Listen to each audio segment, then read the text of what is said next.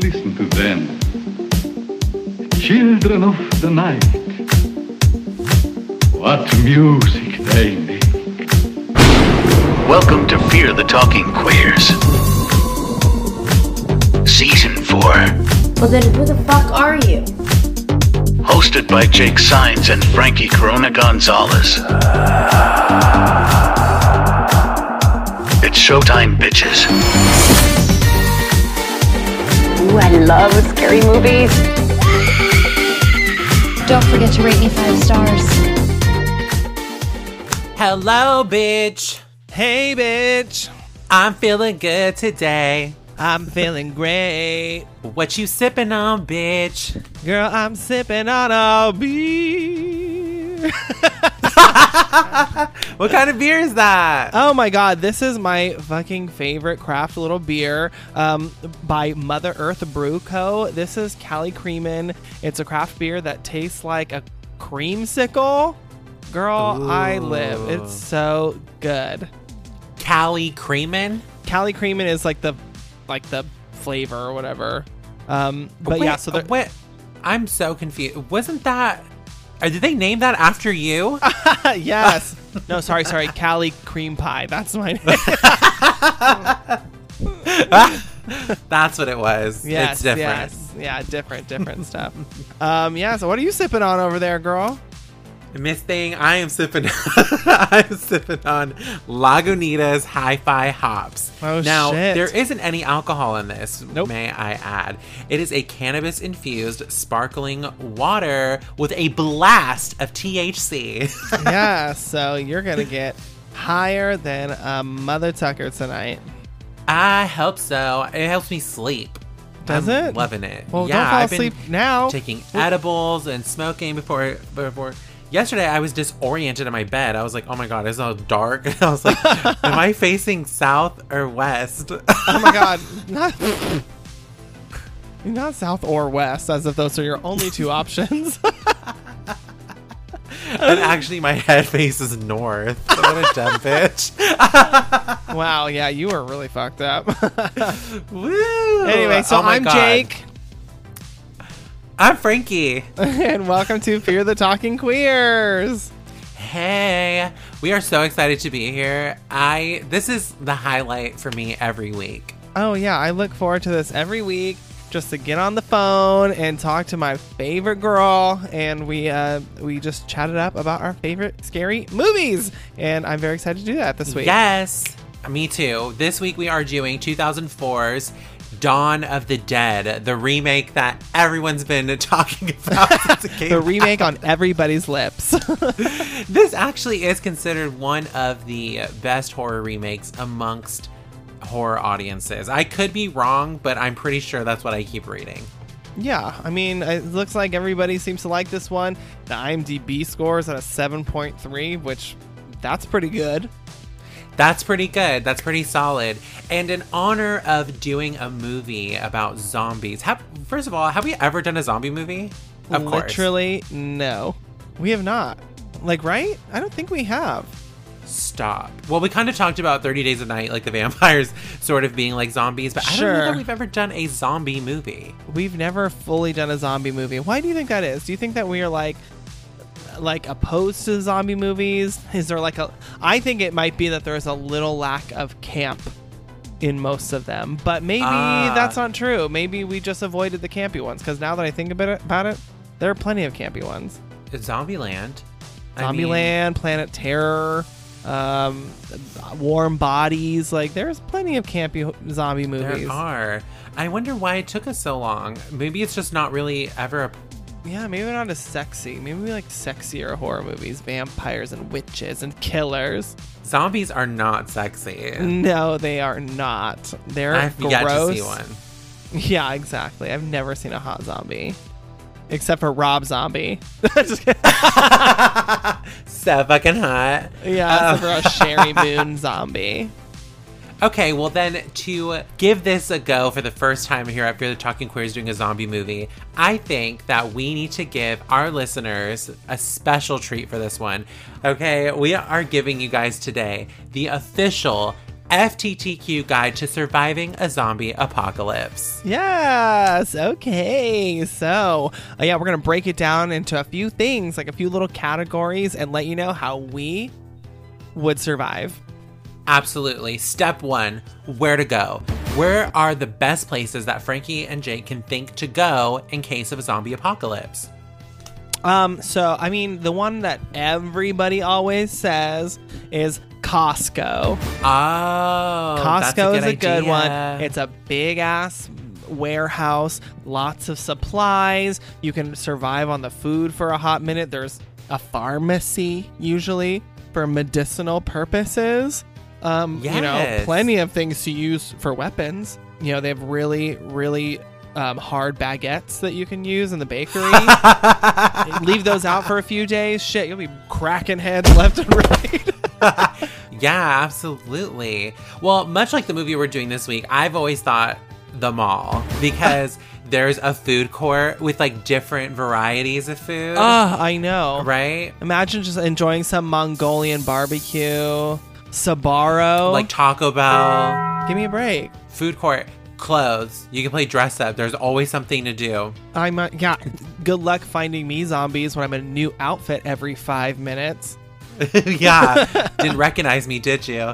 And there are different types of beds, comforters, blankets. There's plenty of supplies if you have like a Sears-like store, Best Buy. Salons are sometimes in malls. Oh, thank God. I also thought that it would be really clever to be like in a really nice airport. Oh, why? Yeah, airports are pretty much just malls too. Malls. Yeah, food shops. Or, like a resort. Yeah, where there's a nice pool. Oh my God, after a day of slaying zombies, I just want to get in the hot tub and chill out. Yeah, and they usually have spas and jacuzzis, steam rooms, saunas. Yes, exactly. And sometimes those steam rooms are so foggy, I can't see anybody, so I can't imagine zombies would find me. No.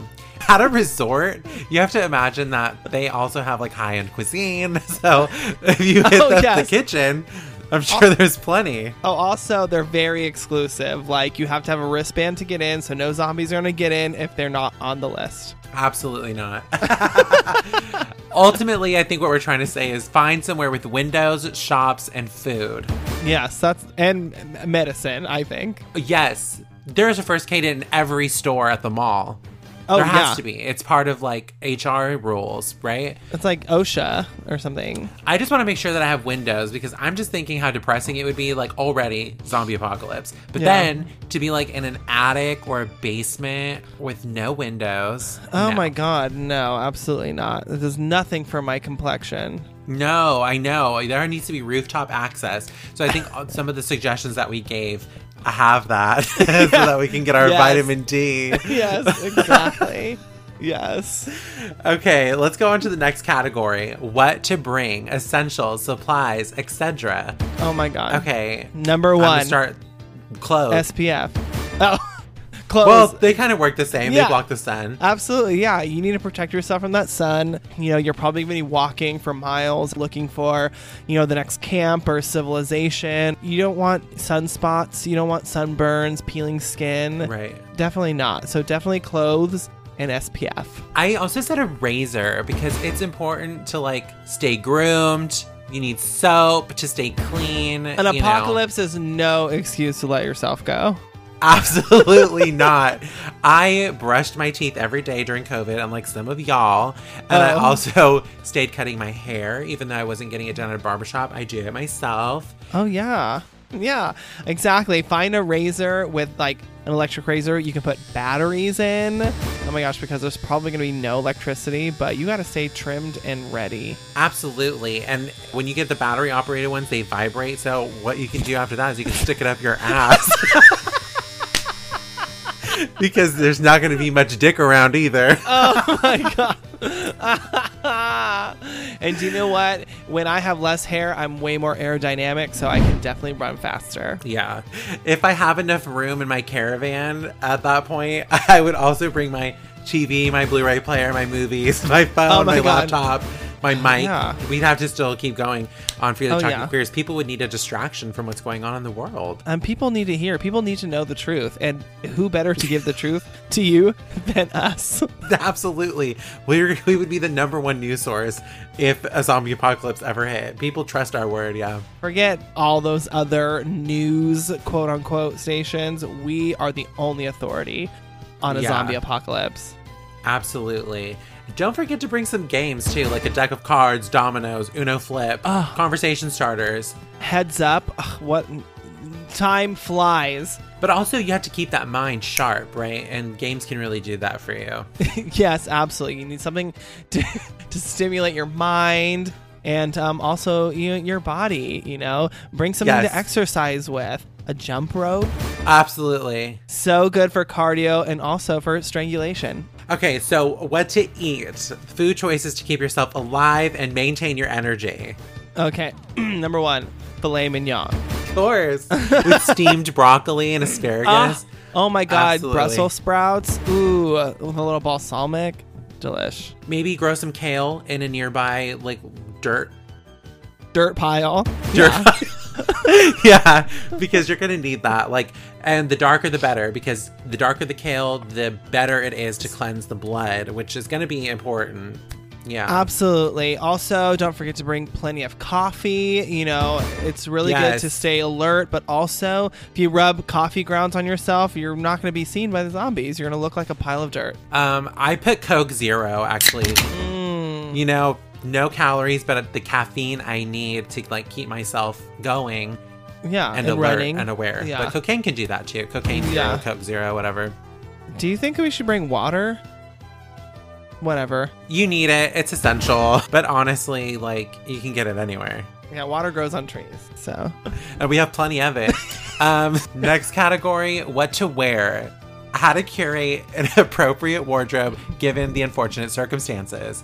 Okay, first things first, bandanas. They look badass and they're super cute. and you can wear them on your head or as a top. You can definitely do that. You can also use it to tie around limbs in case an injury occurs. Definitely multi-purpose. Yeah, you can stop a bleeding wound, or you could put it around your breasts so they don't jump around while you're running. Which reminds me, running. I would say if you're going to bring any shoes, bring boots, especially Doc Martens. I love mine. They're steel-toed. They're slip-resistant. Or, a pair of Nikes. Why not? You can run. You can be aerodynamic. You can hop like a gazelle over a massive pile of dead bodies. See, if you're wearing Doc Martens, you can just squash them underneath your big heavy foot. A bitch will never catch you slipping and sliding around that mall. Okay, denim. It looks good, it's durable, and it'll last a long time. Yeah, make sure it's like a light wash though. Like a dark wash is gonna get really hot in the sun. Make sure some pre-cut holes are in them just for airflow. It's really important. That always is in fashion. It's always in style. So in. It's so in. Then last but not least, I'm gonna say cargo pants.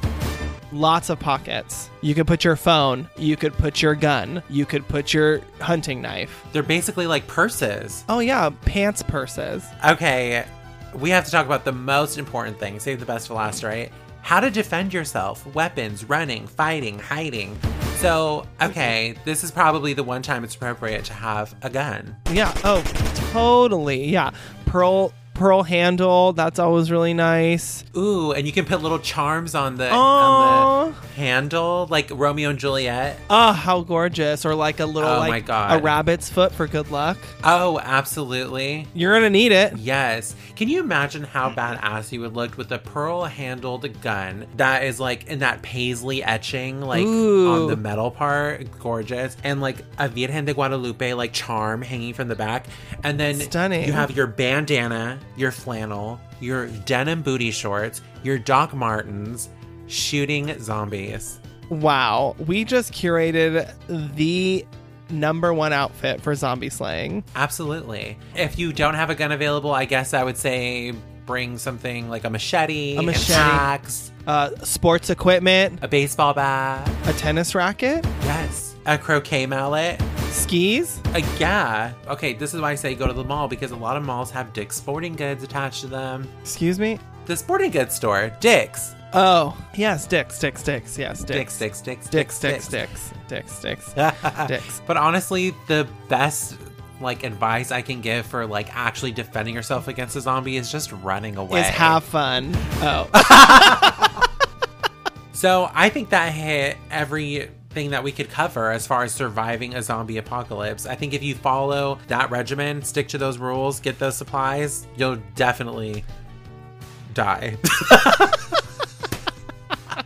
All right. That gets us to our movie this week, which is the post-apocalyptic remake 2004's Dawn of the Dead. Yes, this is famed director Zack Snyder's first movie. Yes, and also written by, this blew my mind, by James Gunn, who's had incredible success since then with the Guardians of the Galaxy and the Suicide Squad movies, but who knew that his origins were, this isn't his first movie, obviously, but, he wrote this movie, and before this, he had written Scooby-Doo. He is given the credit for being the writer on this film, but he actually left the production early on, and more writers had to come in and finish the work because he left production to do Scooby-Doo 2 Monsters Unleashed. Wow. I mean... Also, I think he might have succumbed to the pressure because he wrote on Twitter that he was getting angry feedback and even death threats from fans of the 1978 film, as they didn't want the Scooby-Doo writer fucking with their, cherished movie. Which is ridiculous because Scooby-Doo is a classic. Yeah, you should be so lucky to visit Spooky Island. This is finally a movie I can say that I watched in theaters. You're always saying that. I probably haven't seen this movie fully until I watched it this week. Oh my God. I was 12 when this movie came out and I went to the movie theaters. It was me and my aunt, who, she's young too. She was 14 at the time. It's a long story. We're only a year and a half apart. But we snuck into this movie at the theater, and I remember it being like really intense and scary. And I think she added to the scariness of it because she was like, mortified at scary movies. And so she made it all the more where it's like jumping up and running out the theater, all dramatic. But I honestly think it's very fitting that this is our first zombie movie on the show because I actually think this is the first movie that introduced me to the zombie subgenre, aside from Michael Jackson's Thriller, of course. That's probably my introduction too. Yeah. And Billy Butcherson. But also this opened my eyes to the original movies and the world of George A. Romero. Yes, love it. All right, well, let's just get into it then. This is Dawn of the Dead. Hell is overflowing, and Satan is sending his dead to us. When there is no more room in hell, the dead will walk the earth. Dawn of the Dead, released in 2004, written by James Gunn, directed by Zack Snyder. Our movie begins with Anna, played by Sarah Polley, a nurse who has just finished a long shift at her Milwaukee County hospital and returns to her peaceful suburban home. She and her waiting husband, Louis... Is that Lewis? I think she says Lewis. All right. She and her husband, Lewis, played by Justin Louis? Justin Louis? No, that's Louis. Oh my God. Who the fuck knows? Whatever. They make love and go to sleep. Missing warnings beginning to trickle through the local media concerning a mysterious and rapidly spreading contagion which turns its infected hosts into reanimated flesh-eating ghouls. The next morning, they are awoken by their zombified neighbor, a young girl named Vivian who bites Louis in the throat. Anna knocks Vivian out of the room, but despite her frantic efforts, Louis dies. When Anna unsuccessfully attempts to call 911 for help, Louis immediately awakens as a reanimated zombie and chases Anna into the bedroom. Anna escapes out the bathroom window and flees from her now chaos-torn neighborhood in her car before a failed hijacking attempt sends her crashing into a tree. The opening credits roll, showing the worldwide collapse of human civilization. Okay, so I don't know who else contributed to the script, but this may have something to do with some weird inconsistencies in which I'll point out at the end of the movie. But for me, it starts here with Anna being the lead, right? Okay, so let's just put that into our head. I'll circle back actually at the end of the last section that we read. Yeah, so Anna is this incredibly uncharismatic white woman. Yes. She is our heroine, I guess, that we are following. Exactly. And I'm not sure I'm buying Miss Polly's performance in this opening, No. girl. She's not a good actress in this movie in the least bit. And I know they said this was a different tone for her. Usually she does these like, you know, quiet, Independent dramatic, films? independent films. And she went into this, like her agents were surprised that she took this role, as I would be, because she wasn't good at it. Yeah, I know. I mean, I did write in my notes like, oh, Anna's funny. Only because she's like, her dialogue is kind of funny when she's like trying to leave work early and she's kind of being a little sassy. But I think with a different actress, like it would have been even better. Would have been better. These lines would have hit funnier, or they would have, you know, and she's like, yes, I agree. She seems like she's sort of like reading a script.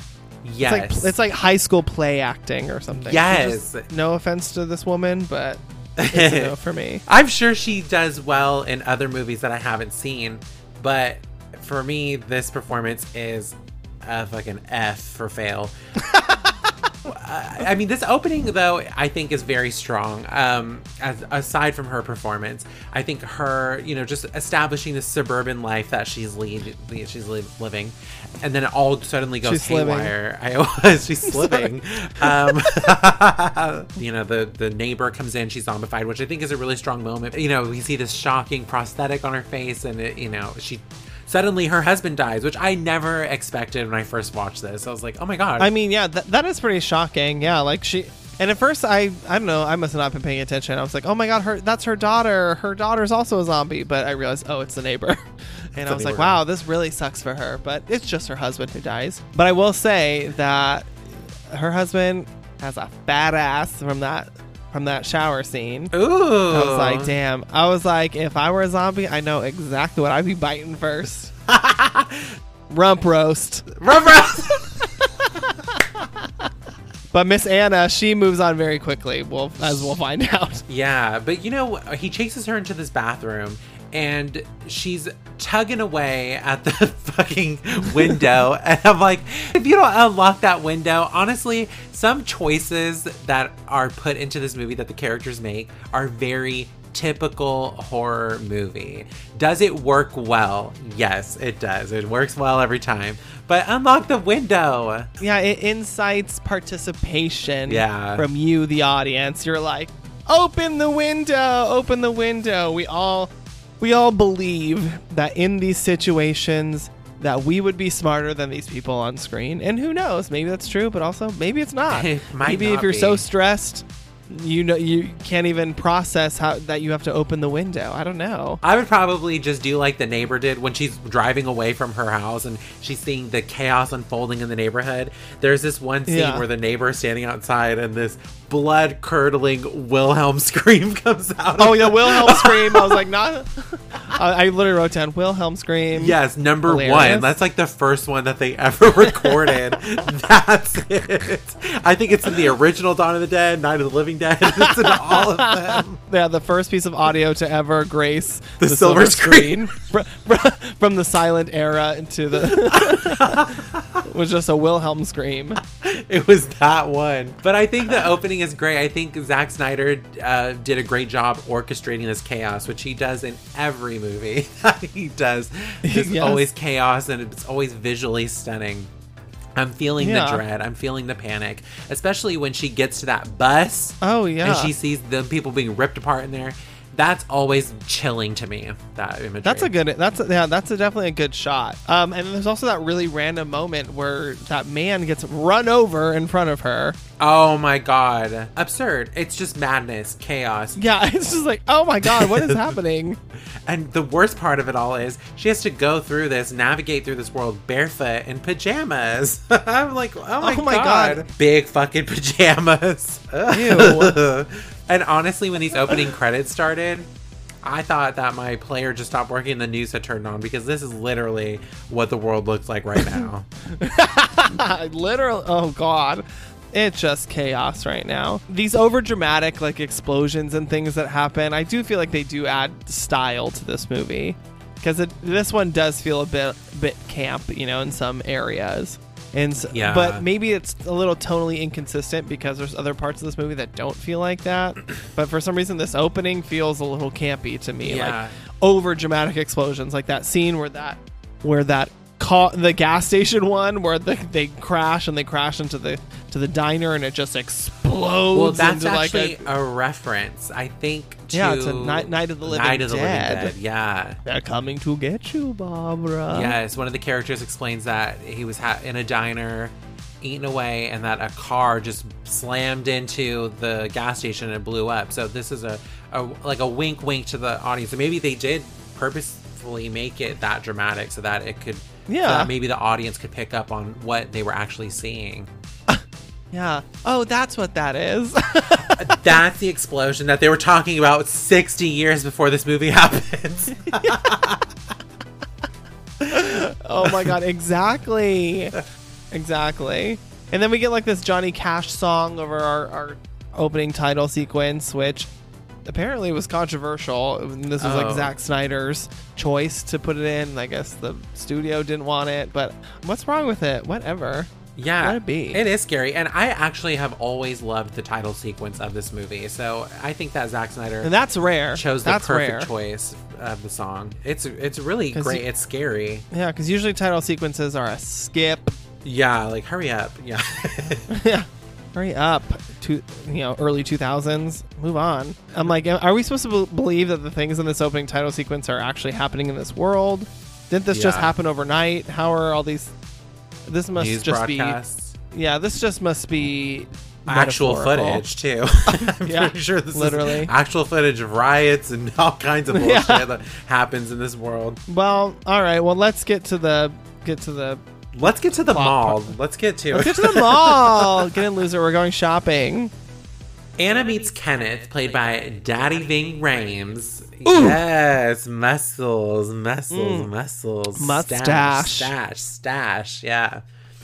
He is a grim police sergeant whom she begins to follow. They meet three others. Jack of all trades, Michael, played by Jake Weber. Petty criminal Andre, my husband, initially. Played by Mekhi Phifer. And his pregnant wife, Lula, played by Ina Korobkina. Korovkina. I bet that's how it is. Oh, that's a good way. Korovkina. Kenneth explains he's traveling to Fort Pastor, a nearby U.S. Army base. But Michael informs him the route to the base is blocked by zombies. They all decide to break into the nearby Crossroads shopping mall. Do you think Westfield owns them now? Yes, exactly. Yes. Excuse me, do you have a Louis Vuitton? Do you have a Christian Dior? Do you have a Clay? Clay. A Miu Miu.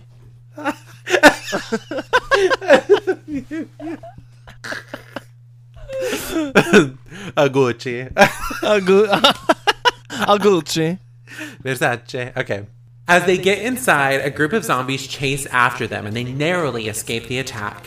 Inside the mall, Michael and Andre make sure the building is secure, but Michael ends up fighting off a zombie janitor which is feeding on a victim. The fight ends with Michael impaling him through the head with a broken croquet mallet.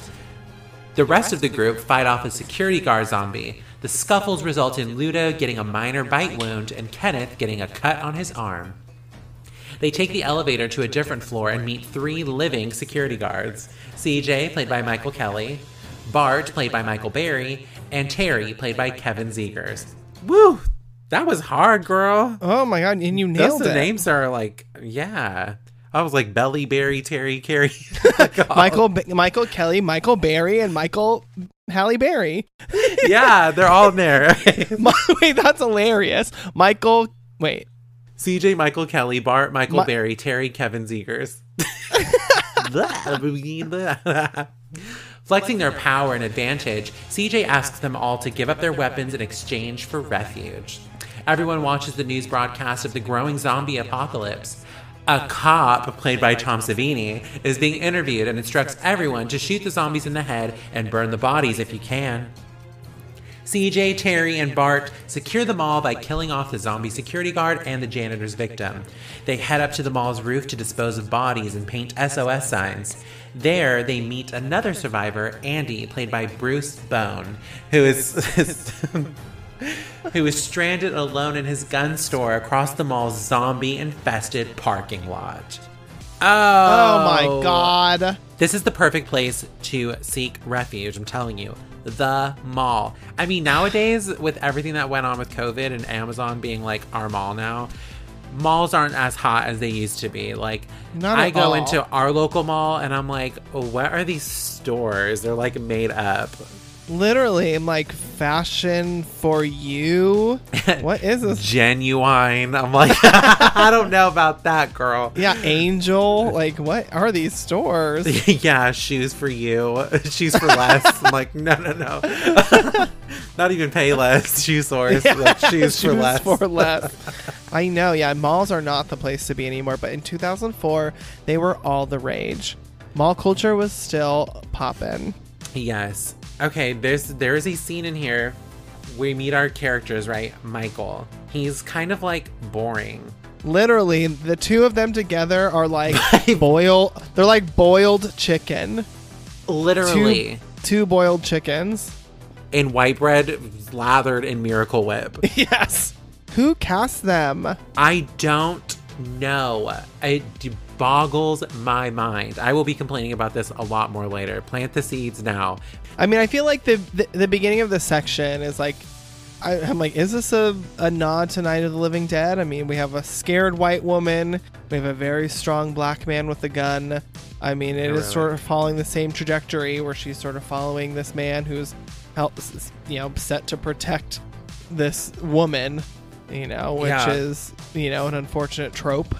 Yes, it is. We're following her journey, her bland journey, when there are obviously much more dynamic characters around her. Yes, yes. It is what horror noir talked about, where our black characters are here, but they give them so much character. They're so fleshed out in this movie, but they're not our focus, which is so bothersome, because I actually find Kenneth and Andre, the two black characters of this film, to be the most compelling characters.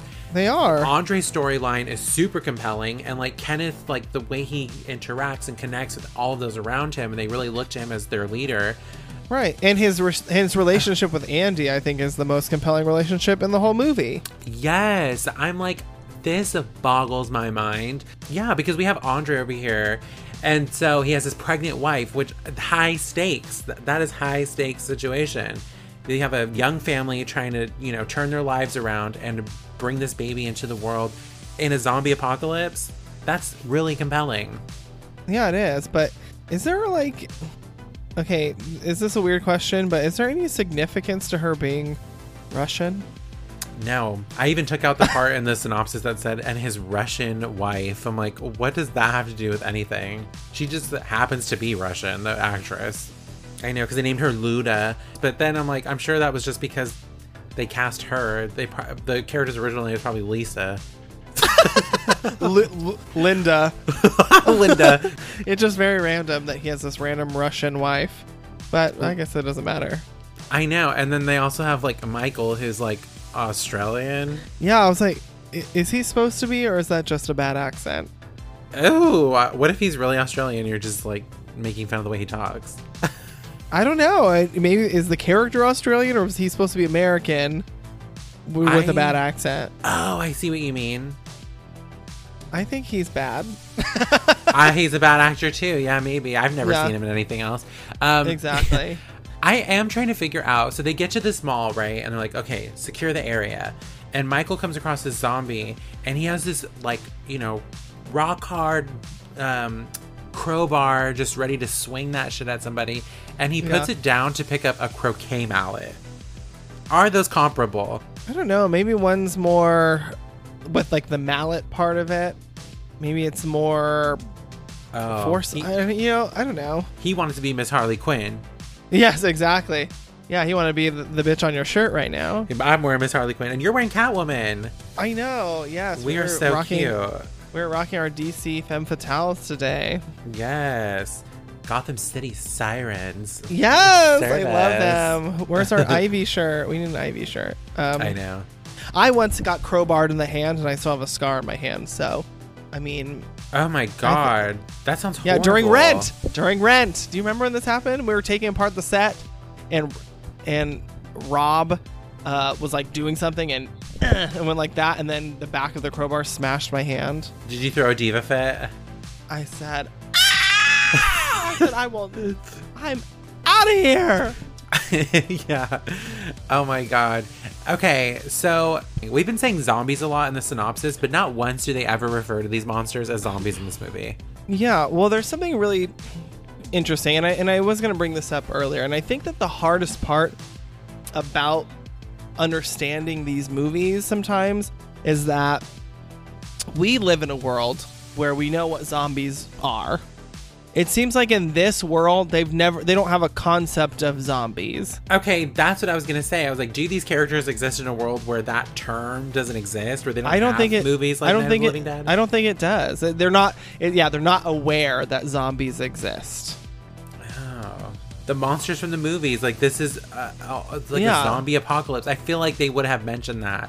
Yeah, but they never do. So they're very much like confused by. They're like, oh my god, what are they? They don't know like the tropes of like being bitten or anything like that, or how zombies spread their whatever, or how this is even spreading. Yeah, I would assume like, oh my god, this is like a virus. Like they kind of hint, and they don't even say that. I think that's just like on the back of the DVD. Well, yeah, and Zack Snyder is infamous for being interviewed and saying that, oh, it's not a virus. Oh, okay. And he's like, it's more of like vampires. And so his explanation for this movie is that this is not scientific. This is supernatural. What? I know, isn't that crazy? His explanation is that these are more like vampire bites, and that's how it's spreading, as opposed to being like a medical, reason why, or like a scientific virus. I'm gonna say no, Zach. That's not it. It's a virus, because vampires are sexy. We've already established this. Vampires are sexy. Zombies are not. I know. No, these are not sexy. We have some sexy vampires on our Instagram. Oh yes. Can I suck your blood? Balls. Your balloner. Yeah, so then Luda, she gets bitten in the arm. Yeah, and then doesn't say shit. She doesn't say shit, but also like they don't even know that this is what's causing it at this point. Right. So it's like, and they also don't exist. They exist in a world without zombie movies, so they're not even remotely aware. I'm gonna admit this right now. I've never seen the original 1978 film. Neither have I. Okay, sorry, good. So everybody. I'm so sorry. But you know what? It doesn't matter, because we wouldn't even be talking about it. But I will say Tom Savini did the effects, obviously, the makeup effects for 1978, and also played the motorcycle gang leader in that movie. So Tom Savini gives instructions on how to kill the zombies. So these are like some rules, right? You shoot them in the head or cut off their head, and you burn the bodies. Shooting them in the head seems very effective. Like, it doesn't seem like they come to life after that. But also, cutting their heads off isn't going to do anything. I think that's what he actually says, and that's not going to do anything, because later they have that scene where they open that ice chest and there's a head in it screaming. Camp, mama. I'm a gross severed head. Oh, look at me. I'm a gross, scary severed head. Oh my god. And then they run into these security guards on like a total power trip. Like, who died and made them the king of the mall? I know. CJ is taking his security mall duties a little too seriously. Also, his lines are extremely bogus. Like, yes, he's exuding this like toxic masculinity and whatnot, but it's the way his lines are actually written. Like, the plan is you drink a nice tall glass of shut the fuck up. Like, that is so bad. That writing is horrible. And words can hurt like a fist. CJ. To Kenneth, he says, you can take your ass over to the Quality Inn if it's still there, Shaq. Quality Inn? Oh my. Ew. Gross. Like, these lines are terribly written. Yeah, and I don't get like the problem with having more people there. Like, isn't there like strength in numbers? Like, or it has to be that they're on some like unhinged power trip. Yes, because he's like, we want to make sure we let the right ones in. It's just the right ones. What do you mean by that? What do you mean the white ones? Stupid bitch. There's no law in the land anymore. And honestly, I would kill CJ immediately. Off top. First chance. Off top. Poof. Get the fuck out of my way. Yeah, like you're not going to stand between me and all these other people because you got a problem. Okay, this is so disgusting what I'm about to tell you. I think that the male cast is so hot. You have Daddy Ving, Mackay, Kevin Zegers, but also I'm kind of here for dirty, trashy, balding 70s porn star Michael Kelly as CJ. Oh, me too. Right? There's something hot about him. I thought you were going to like oh, no. boot me off the podcast. I was fully thinking the same thing while watching the movie. I was like, he's also kind of hot. He's also kind of hot until he takes that hat off. Keep the hat on, but oh my god, those arms, like when they were like all oily and yes, like muscly, and that stash, that like 70s vibe, that handlebar. Oh my god, let me grab those handles. I'm loving that. Yes, I'm so glad we agree. He was definitely. I was like, ooh, okay, I can get down with CJ. Kill him, or fuck, marry, kill CJ. Yeah, kill him and then fuck him. Ew.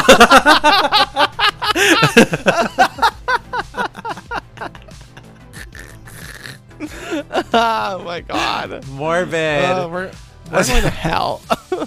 Kenneth got a cut on his arm, and so Miss Anna, you know, she's the nurse, so she gives him these stitches. Did you read this fact about these stitches? I did.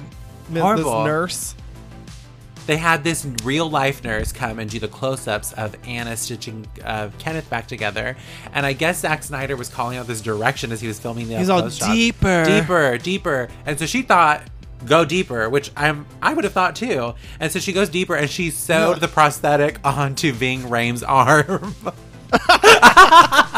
That is horrible. God. And he sat there and took it. Oh, and then we're introduced to Andy, yet another character. So basically, we're now getting like half of our Survivor cast, like the ones that are going to be fighting for their lives for the rest of the movie, including Andy, who I feel the most heartfelt about because he's by himself over there in his store. I know.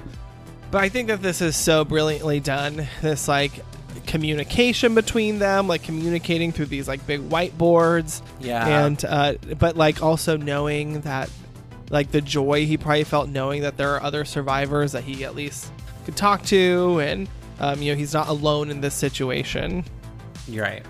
What I did read was that on the DVD apparently there's like a whole like version, but like a bunch of scenes his filmed. Lost footage.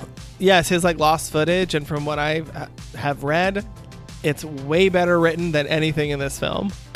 I've watched it once because I actually have this movie on DVD, like the original release of the DVD. I have it if you want it. It's the unrated director's cut, so I wasn't even sure what was different from like what we're discussing, but yes, it's on there, and I've seen it once, and I remember it being pretty scary, but you know, it's just him documenting what's been happening to him on his side of the fence. They said the writing is like way better than anything in this movie, that it's actually really heartfelt, and you see like the struggle with his like divorce, or I don't know, there's some crazy things. So if you have the DVD, make sure to rewatch that because apparently it's very interesting. It's intriguing. Yeah. And how embarrassing for them that a special feature bonus is better written than the actual movie. It's all Dawn of the Dead, 24%. However, bonus feature, the lost tapes of Andy, 89% fresh, certified fresh. Certified fresh. No, this movie actually does have a good Rotten Tomato score. So, it's like a 73. It's pretty good for a horror movie, especially one that's like zombies, cash, you know, run of the mill, old. Let's move on. Anyway.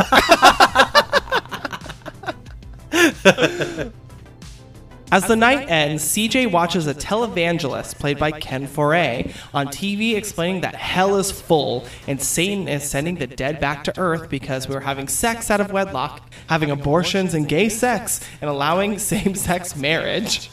He finishes his theory by saying, when there is no more room in hell, the dead will walk the earth. Here I am. And here we are.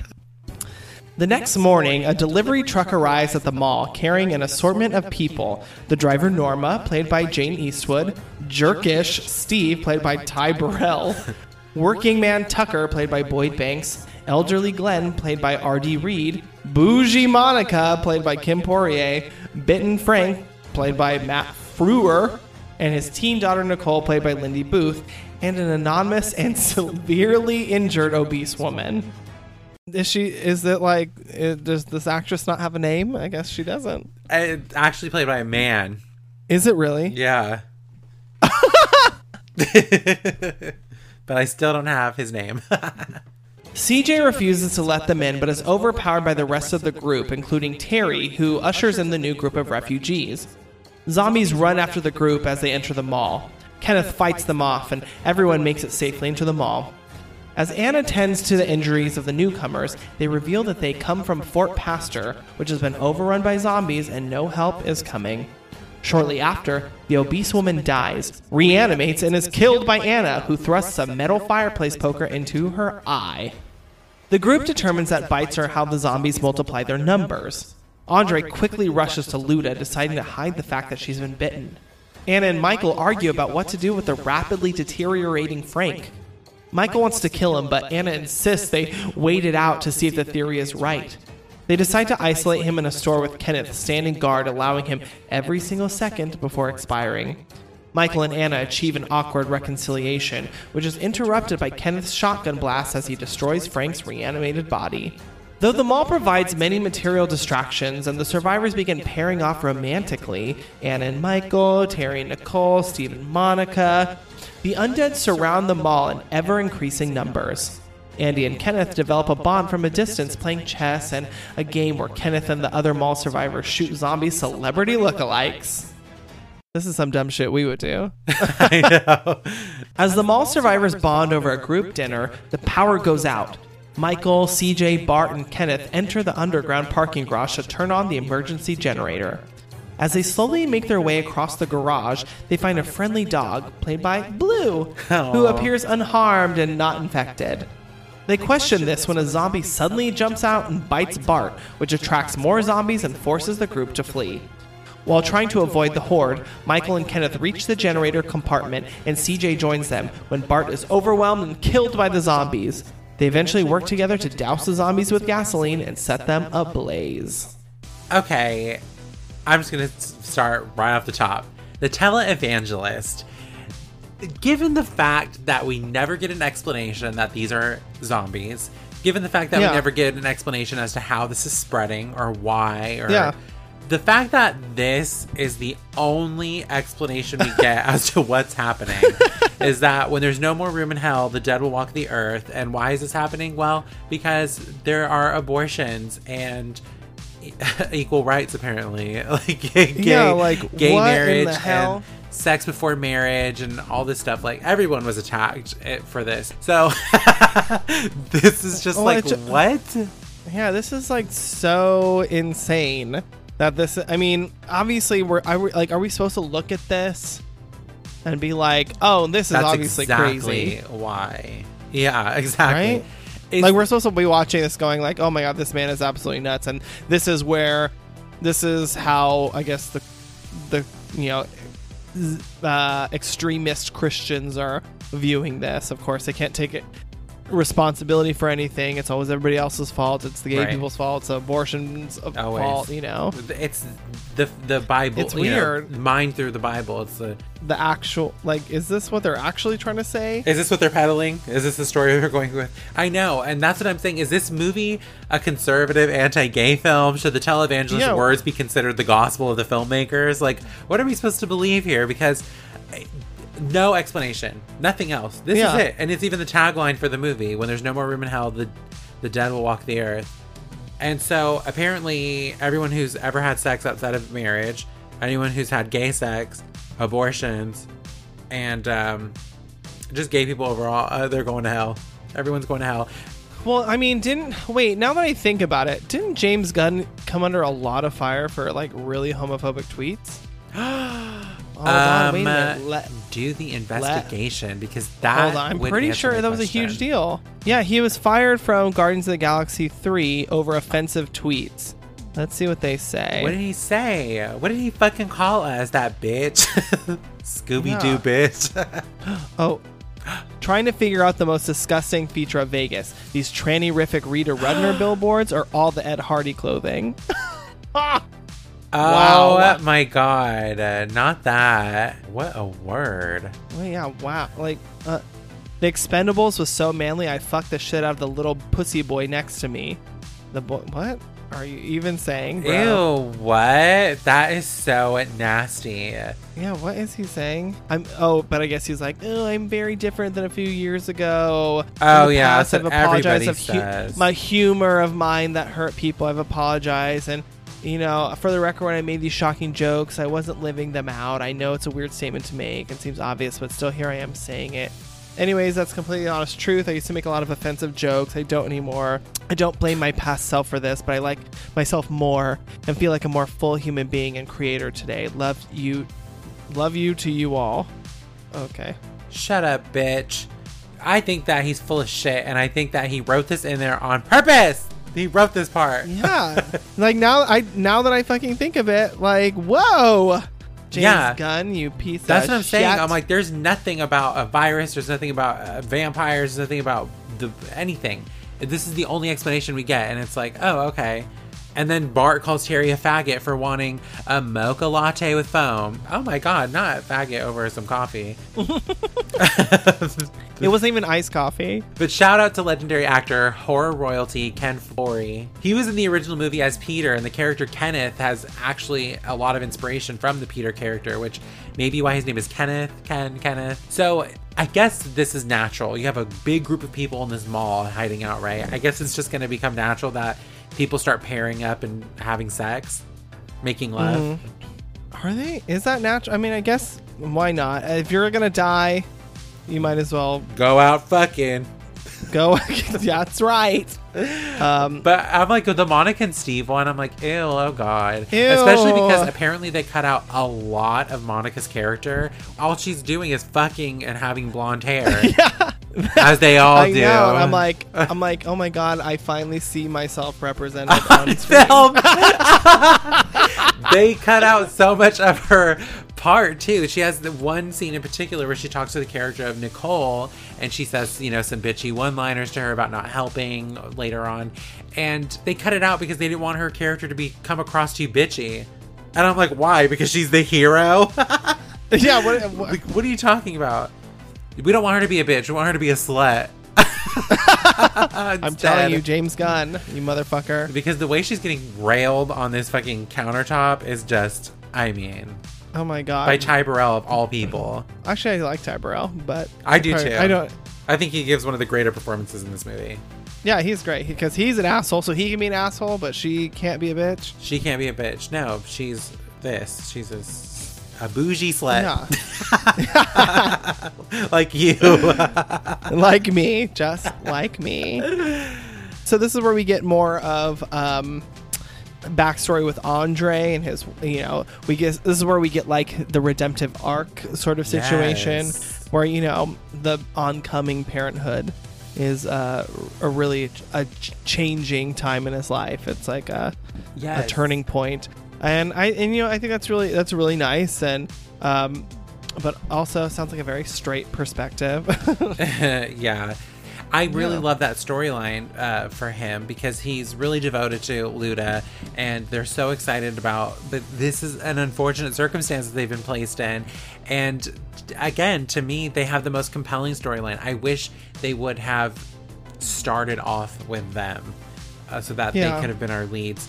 I'm not saying that Luda's the greatest actress either, but that's the same as Luda. I don't think they have any chemistry, but their story is. They don't. Oh, and then we meet Glenn, who is our gay character. He later admits, and he starts cross-dressing, of course, with the clothes from the mall.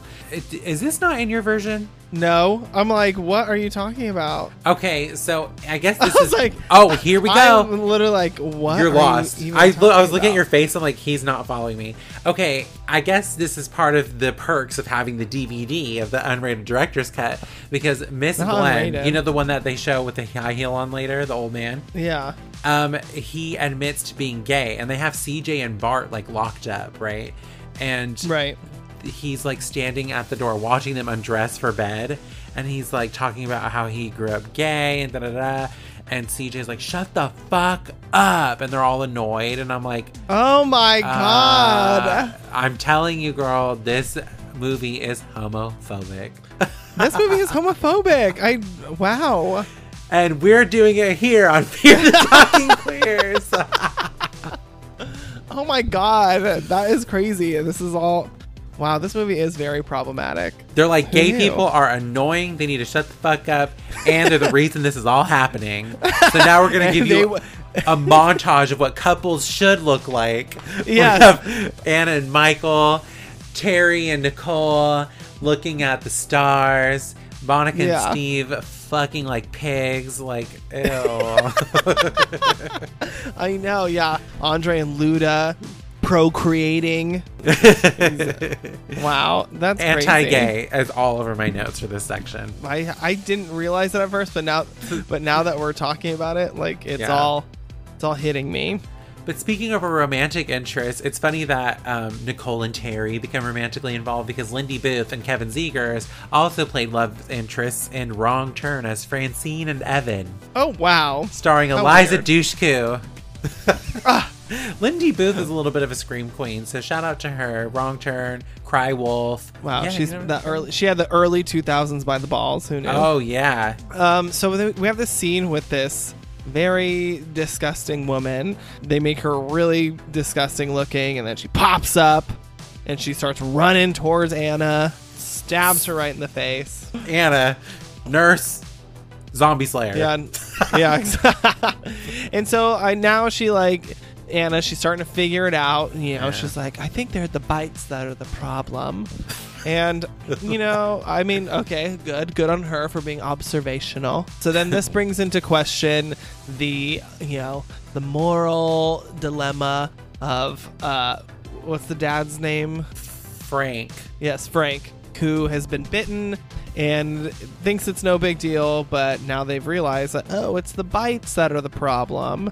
And then this is kind of weird, this fight that Anna has with Michael, and yeah, because she's like, no, don't do it, and he's like, he's gonna die. I also don't know. feel like their tension was written into the script, but not necessarily acted out well amongst these actors, because I feel like Michael is supposed to be more assertive, a little more dominant. You know, he really takes the helm in a lot of these situations. Like, he's like, no. But I feel like he was supposed to be a little bit more demanding. Like, well, we have to kill him. That's it. Like, and I think that Jake Weber is just playing this really, like, he's kind of like weak in a way. So I'm like, I don't think it's coming across as like a strong character like it's supposed to be played. Yeah, he doesn't. Yeah, their argument seems really strange. It's like, girl, I would have said, shut up, wimp. I don't know.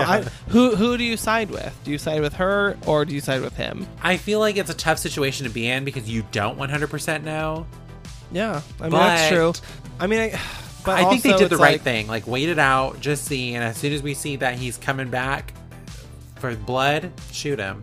All right, fine. All right, I guess that's true. I'm like, you know what? At this point, like, when there's no choice, it is what it is. You know, you got to think of the greater good. But I guess you're right. They had the capability of Oh, so letting you him agree live with until Miss Michael? Yeah. Oh, Is that bad?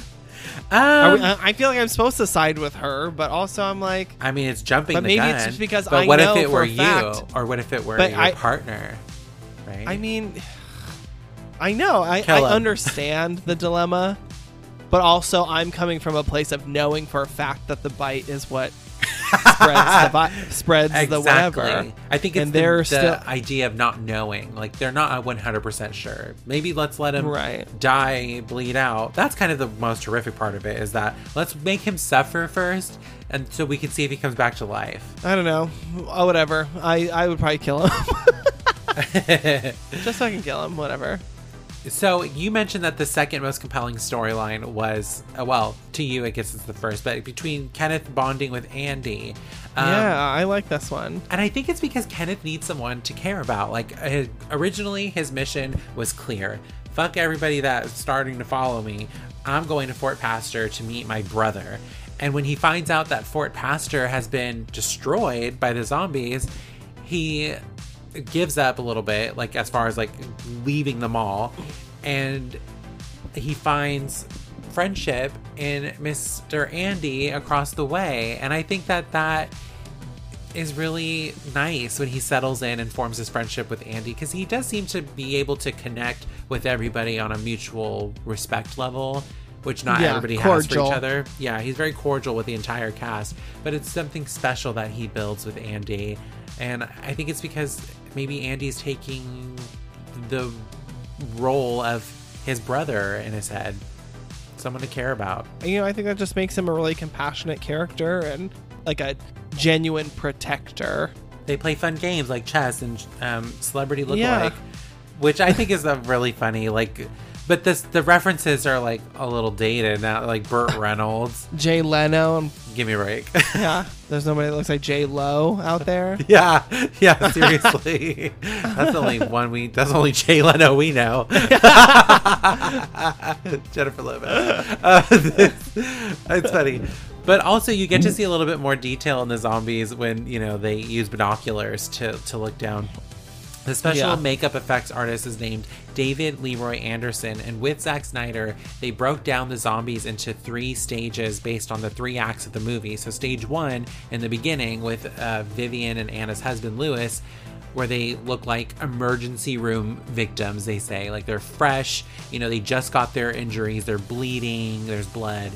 And then we get to this point, which is like Act 2 of this movie, and this is stage 2, where the zombies lose their color, their wounds have dried up, they're more flaky looking, which is what is happening here. And later we see the zombies get to stage 3. It's like all out grossness, skin falling off, walking infections. Like, oh, gross. So I thought that's kind of cool to like see the evolution of that, of the decay species. Of the decay. Yeah.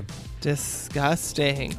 All right, and then they're all bonding, they're all doing their thing, and then the lights go out, and so we get the men folk, and they go into the basement. This is where they meet the dog, Blue. Oh, my favorite character. Well, his name is Chips, but the actor's name is Blue. Okay, let me give you my biggest moment here is the stunt double with no legs climbing on those pipes.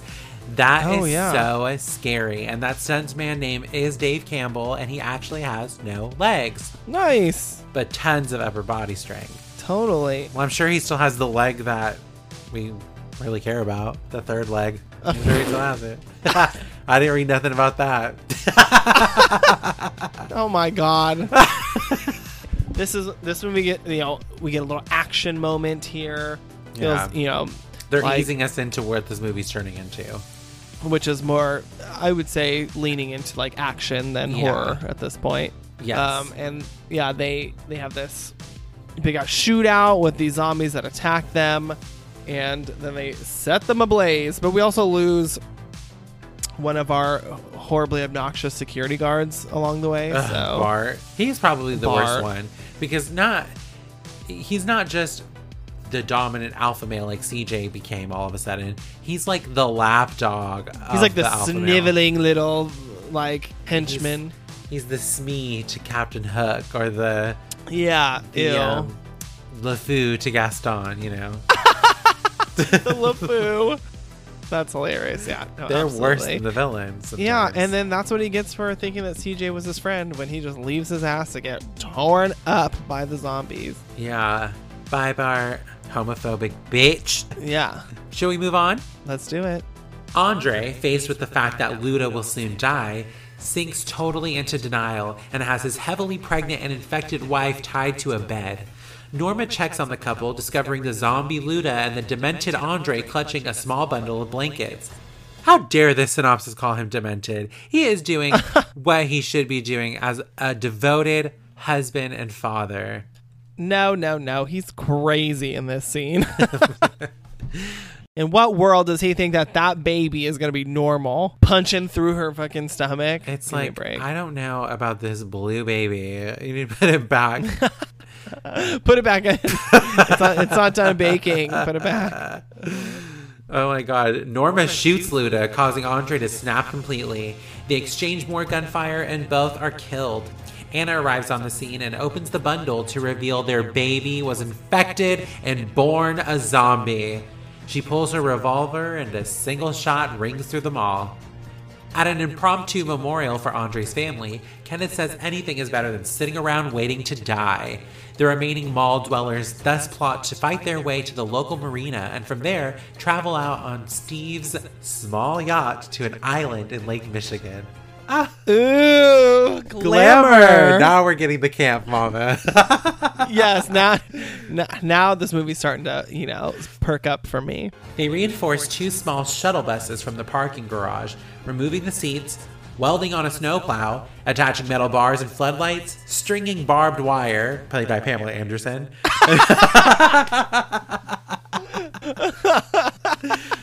But they're attaching her to the bus. Oh my god, yeah, she's the fucking airbag. Boarding up the windows and cutting slits for the deployment of weapons. Chainsaws, propane tanks, and other supplies are also loaded on board as Nicole bonds with the dog from the garage and lovingly names him Chips. Girl, if you don't fucking pick up one of those welding fucking things, Yeah. Get over here. Literally. She's just spray painting teeth on the snowplow. I was like, she really thought she did something spray painting that shit. Ooh. Meanwhile, Andy is starving and will not have the strength to join the escape and contribute much-needed ammunition. Since the zombies aren't attacking animals, they strap a pack of food to Chips and lower him into the parking lot in a sling. Chips makes it safely to the gun shop and is let in via a slot in the door. However, the zombies notice and push their way into the shop as well. Gunshots are heard as everyone panics. Michael radios Andy and they learn he was bit. They decide not to tell him his fate. Meanwhile, Nicole takes Norma's delivery truck and barges her way into the gun store to save Chips. They see Andy on the roof and he has now turned zombie. They radio Nicole to find a place to hide. Kenneth, Michael, CJ, Terry, and Tucker gather their meager weapon supply and go into the sewers, while Steve is assigned guard duty on their exit door. They quietly make their way onto the street and the zombies notice and attack.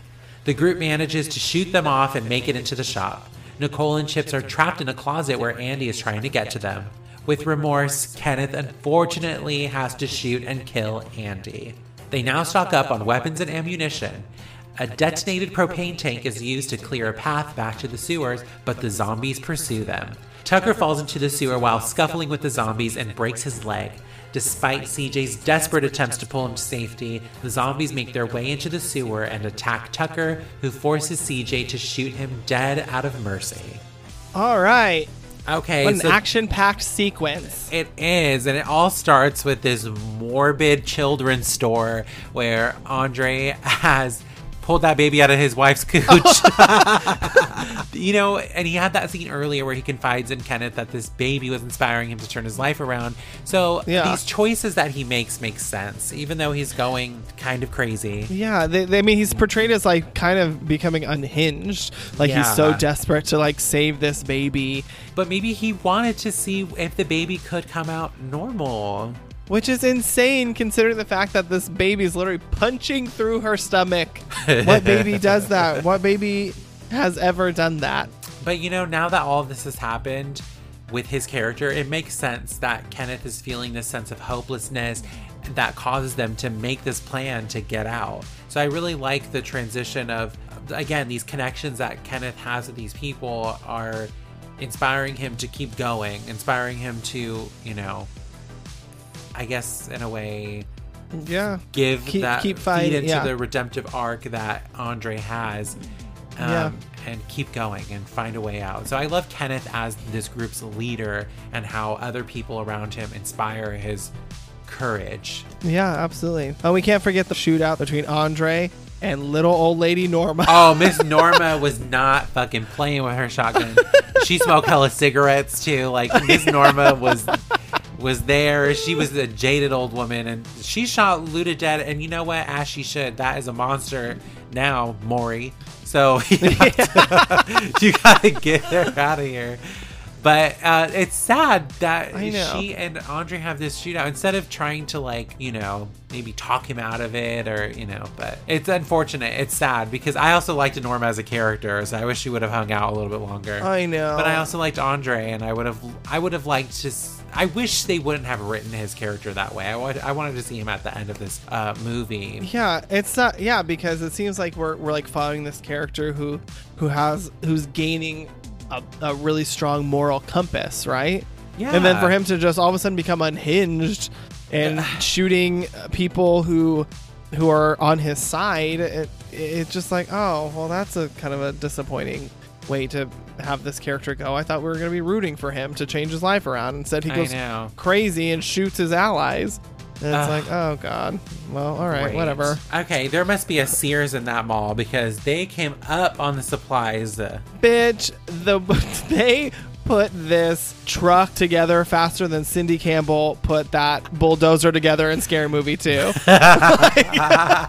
It is crazy. Seriously. The song that's playing during it, like during this like montage of them putting together this truck, it's like, look, guys, like, isn't survival a blast? Andy's not gonna make it. He's like, I can't wait 5 days. Like, I'm fucking starving. There's no food at the gun shop, of course. So they send the dog. They figure out that the zombies, for some reason, aren't attracted to dogs like they are humans. So the dogs are safe, which I love. You know what? Save the dogs. Let them take over the world and let the humans die off. Oh my God, good idea. Everyone thinks Nicole is silly for going after her dog, but I feel like I would have done the same thing. Well, first of all, I would never put my dog down there. What would have been your solution to feeding Andy? I don't know. Fuck him. That's your problem. Well, I mean, all right. That's fine. Apparently, Christina Aguilera, I don't know who she ran into. I don't know where this quote came from. But Christina Aguilera, I'm assuming, saw Miss Lindy Booth at the Dawn of the Dead premiere back in 2004 and reportedly said that was the most realistic thing in the movie. Was her going after the dog, because she said she would have done the same thing. Wow. She said, "Oh, Lindy Booth, thank you." She's like, that was it, girl. I'm like, not the realest thing in the movie, but go off, sis. Oh my God.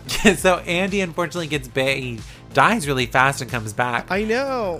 Well, it's like, oh shit, well, this plan backfired because all the zombies got in. Yes, and then they all have to go across the street, which I feel like is really scary because we have spent so much time now with these characters being separated that now we're seeing them go onto the street. So for me, I do feel the tension in this, like, of me like waiting to see what's going to come of them when they get out onto that street. And Kenneth has to shoot Andy, and that sucks. Would you rather be shot or live your life as a zombie? Shoot me in the fucking face. That always comes up. They're like, just shoot me because I would rather die than be. But I'm like, than be a mindless creature. What's the difference? You're still dead anyway. There's not a single part of you that's alive, right? You're just like, it's like your body.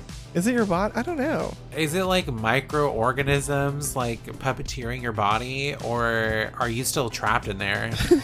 Yeah, I don't know. You're the scientist. Yeah, you're right.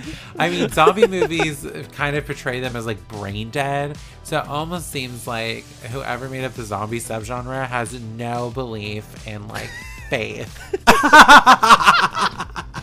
And that's exactly what this movie was getting at. Because I'd rather be a ghost than a zombie. If you were to ask me that, I would have said... Well, yeah, it seems like ghosts have a semblance of who they were in this world. I don't feel like I would know the difference. Whatever. And this section is the most emotional for me because two of the characters that I was really rooting for, Kenneth and Andre, have to make these tough decisions. One ends up dying. I'm like, these were the storylines that I came for. These are the storylines that were going to pull me through the disaster of this movie, and you just got rid of them in 35 seconds. I know. Well, at least we still have Ken. He's the only one I'm actually rooting for. No, seriously. And CJ, well, not really CJ. Even in this moment, like he like, you know, he's like lighting his propane tanks on fire and blowing up these zombies, and I'm like, not giving CJ a redemptive arc. This piece of shit who was so horrible to them, chained them up,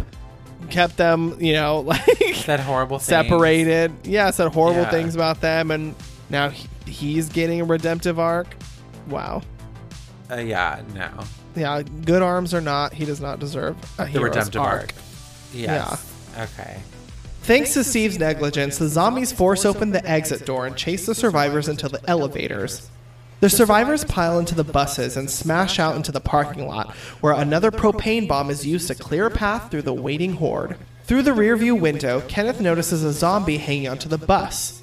Glenn grabs a chainsaw to take out the hitchhiker, but Kenneth takes a hard swerve to try and throw the zombie. Just then, Glenn loses his balance and falls into Monica, sending the chainsaw slashing into her shoulder. Girl, more homophobia. Apparently gays can't handle power tools. Yeah, okay. wow, okay. And sluts get sawed in half by... Yeah, this movie's derailing. Yeah, literally. The resulting splatter of blood covers the windshield, causing driver Kenneth to lose control and crash. Glenn and Monica are killed. Instead of helping Kenneth and CJ, Steve flees the toppled bus and is attacked by the hitchhiking zombie. The others scramble for the second bus, but not before coming face to face with zombie Steve. Anna shoots him dead, then must linger long enough to get the boat keys off his corpse, allowing more zombies to catch up with them. Anna flees back to the bus where Michael helps her in. After a short struggle, they pull away and speed to the marina dock where they crash the bus and dash for the boat. Cornered in the bus by their pursuers, CJ detonates a final propane tank, blowing up the vehicle, the zombies, and himself. The remainder of the group gets on the boat except for Michael. He was bitten while helping Anna. Anna pleads with him to come, and the boat sets sail with Terry, Anna, Kenneth, Nicole, and Chips. Anna watches unflinchingly as Michael draws his pistol, places it under his chin, and a final gunshot rings out over the water. The end credits roll, interspersed with video footage taken by Terry using a camera from the boat. Following a grim voyage where water, fuel, and food supplies all run low, the remaining survivors succeed in reaching an island, only to be immediately attacked by a new swarm of zombies. As the survivors attempt to retreat the boat, the camera falls to the ground and blackout, leaving their ultimate fate unknown. The end. Oh. Okay, well, this is a really fast, action-packed finale, which is fine. Yeah. I don't think we needed much more to contribute to the storyline. They threw away the most compelling parts of the story, so what do they have left? What are they going to give Monica some time to shine? I think Anna should have died, and Monica should have risen up. Monica and Glenn should have taken it, so the sluts and the gays could have saved the day. Yes, the people who caused it are the ones that survive. Yeah, hello. That seems like it would have been the most appropriate way to handle this. You want to blame us, but then do you know what? We're the ones who are going to save the motherfucking day. Seriously. Speaking of Monica, okay, her death has always been funny to me because it's like out of all the ways to die, it sort of feels rushed and out of place. Like I feel like they were like, okay, we got to kill this character off and this character off, and how are we going to do it? And at the hands of this old gay wielding a chainsaw. God. Like, I hate coincidental deaths in horror movies. This one is a little more believable because there's a chainsaw involved, and it's a very powerful instrument that could be wielded very carelessly. Yeah. And so I get it. But still, it's kind of dumb. Like, they're not even good enough to be killed by zombies? No. They have to kill each other? Yes, because this is their punishment. This is their punishment. Yeah, and then it crashes and kills them. We don't even see them die. We just see Miss Monica buzzed through her shoulder, tank top coming off. You know what? I'm kind of glad that we exposed this movie for the homophobia and the slut shaming that it presents. Because as gays and sluts, we gotta reclaim this. We have to start over with this. Yeah, exactly. Come on, let's get a new Dawn of the Dead. Yes. Where it's the straight people's fault. So now we get, like I said, we had a redemptive arc for CJ who blows himself up. which good for you. Well, I think he's had a life-changing journey. Okay, that's to start off as this selfish asshole who's asserting dominance, fighting for control. He even tells them at one point that he'll kill them. I'll kill anybody to survive. He's now become selfless to the point where he'll sacrifice himself to save the others. I think that's a nice arc for his character. Yeah, okay, that's true. So yes, he does get a nice little redemption. Oh my gosh, I was laughing at this part when they crash into the dock. I'm like, why did that happen? It's one of those coincidental deaths, girl. Yeah, what are you too good to use the brake? Like you just Nicole was like, my right painting. That way they can blow up the dock and all that, Exactly. It's like Freddy versus Jason. Like, more is more. put some fire over here, put some fire over there. Yeah. Make it look cool. Yeah, exactly. Which is very Zack Snyder, style Yeah. over substance. And then Miss Anna, she becomes like a badass now. Like, look how far she's come. Like from the little suburban housewife, not a housewife, she's a nurse, but with a boring life. And now she's become Mila Jovovich, like in the matter of a couple days. I know. Okay.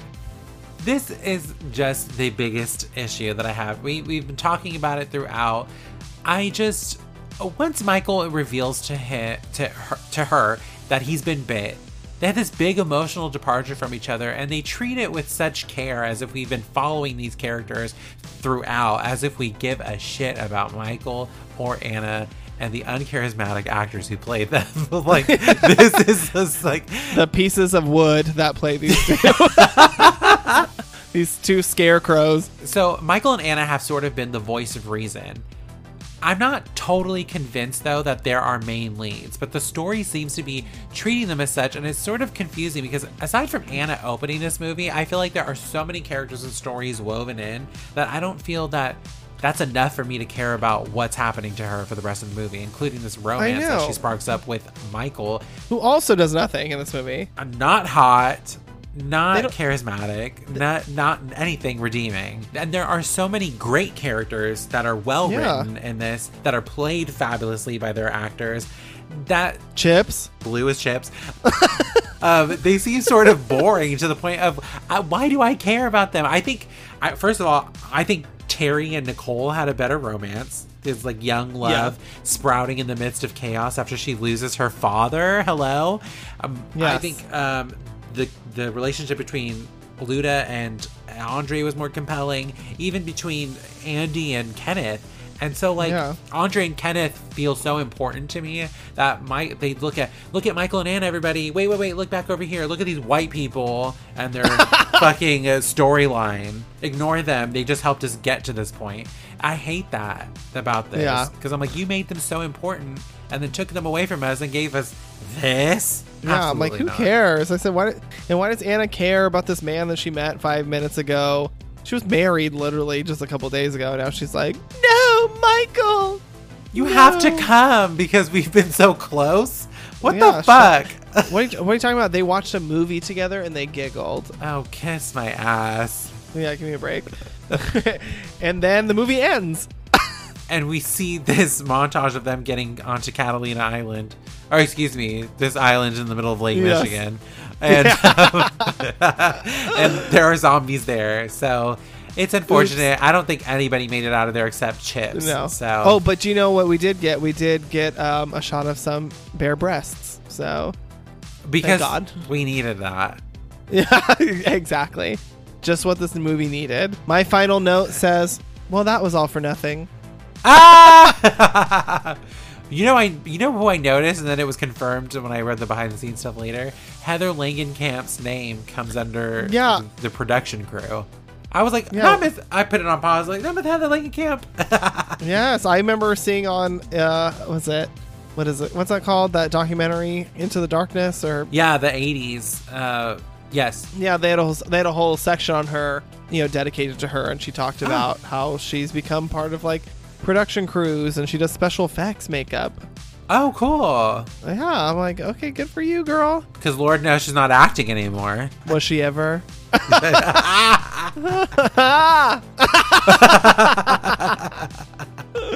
my God. All right, well, that brings us to the end of Dawn of the Dead. All right. Well, my final thoughts are, I really enjoy this movie, actually.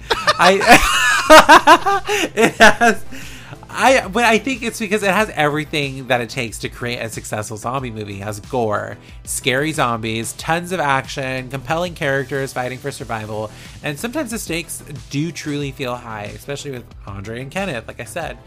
They feel sometimes low, like with Anna and Michael, have nothing going for them. Yeah, literally. But I feel the intensity of the scenes and the atmosphere and the settings are great. Like, they give us the mall, the garage, the sewer, the children's store. Like, it's a great directorial debut for Zack Snyder, but I wonder what else is going on here. But sometimes the writing feels distracted, like I said, with the characters. Maybe there's just like too much going on that they didn't relay the stories as well as we were supposed to have received them. I don't know. Yeah. It sometimes feels like the story doesn't know where to look. And aside from it sort of losing focus, thinking we care about Anna and Michael, I don't know. I think the other characters are written successfully. But most of the performances are delivered well. I think Ving Rhames is great in this. Mekhi Phifer is great in this. Ty Burrell is great in this. Yeah, and that's the thing. It's like this movie is fun.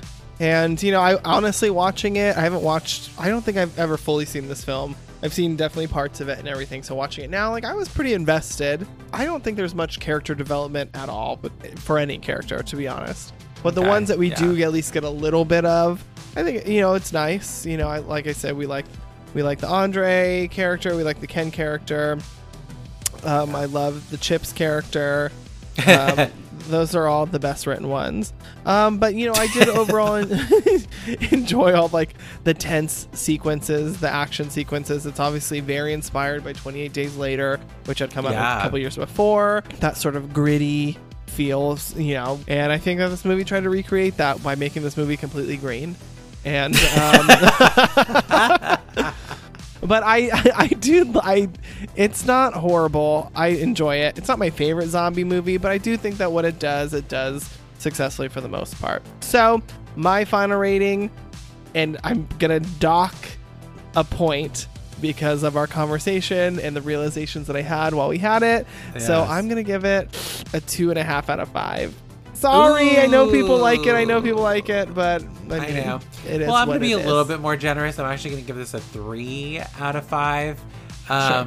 I think the action, like I said, the action's great, but it's just like some weird storytelling things. And I guess, like you said, the whole homophobic thing, like, I mean, we're kind of joking, but kind of not, because there is like no explanation other than the one that the televangelist gives us. So that's just weird to me. I'm weary of Dawn of the Dead. Yeah, that's true. Okay, yeah. Do you know what? Okay, I'll give a half a point back. 3 out of 5. That'll be my final rating because, like I said, there are fun things about it. You know, unfortunately, we have some really bland, quote unquote, leads. I think 3 out of 5 is a very solid score for this movie. Yeah. Moving on. Okay, so next week we are giving you another Hear the Talking Queers episode. Oh my god, already? I know, it's that time of the month. It's my time of the month? Yeah, mine too. Our cycles are synced. Kill Bill Volume 1. Oh my god, Kill Bill! I'm excited to do Kill Bill because a lot of people were juiced when we released our lineup, you know, Mars Attacks, It, Dawn of the Dead. Everybody was like, Kill Bill! Kill Bill! I'm like, wow. Kill Bill! I'm excited to do Kill Bill. I'm excited. This is absolutely one of my favorite fucking films ever. It's so badass. It's so good. So join us next week for Kill Bill, but first, follow us on Instagram at Fear the Talking Queers. Yes, please do. Send us a message. And don't forget to click the link in our bio where you can find out what we do in the shadows. What we do in the shadows. And also you can figure out ways on there to support us. You can also go to anchor.fm/Fear the Talking Queers to find out how you can support this lovely show that we have here at Fear the Talking Queers. Yes, and then finally, hey, head over to Apple Podcasts, leave us a 5-star review or any review, whatever. Write one out, and when you do, let us know that you do. We would love to give you a shout out, give you a thank you. We always appreciate the feedback. And also, you can do that on Spotify as well. Give us a 5-star on there. We would love to get our show out there more. So Yes. do that for us. We would love you forever. But for now, sweet screams, bitch. Bye.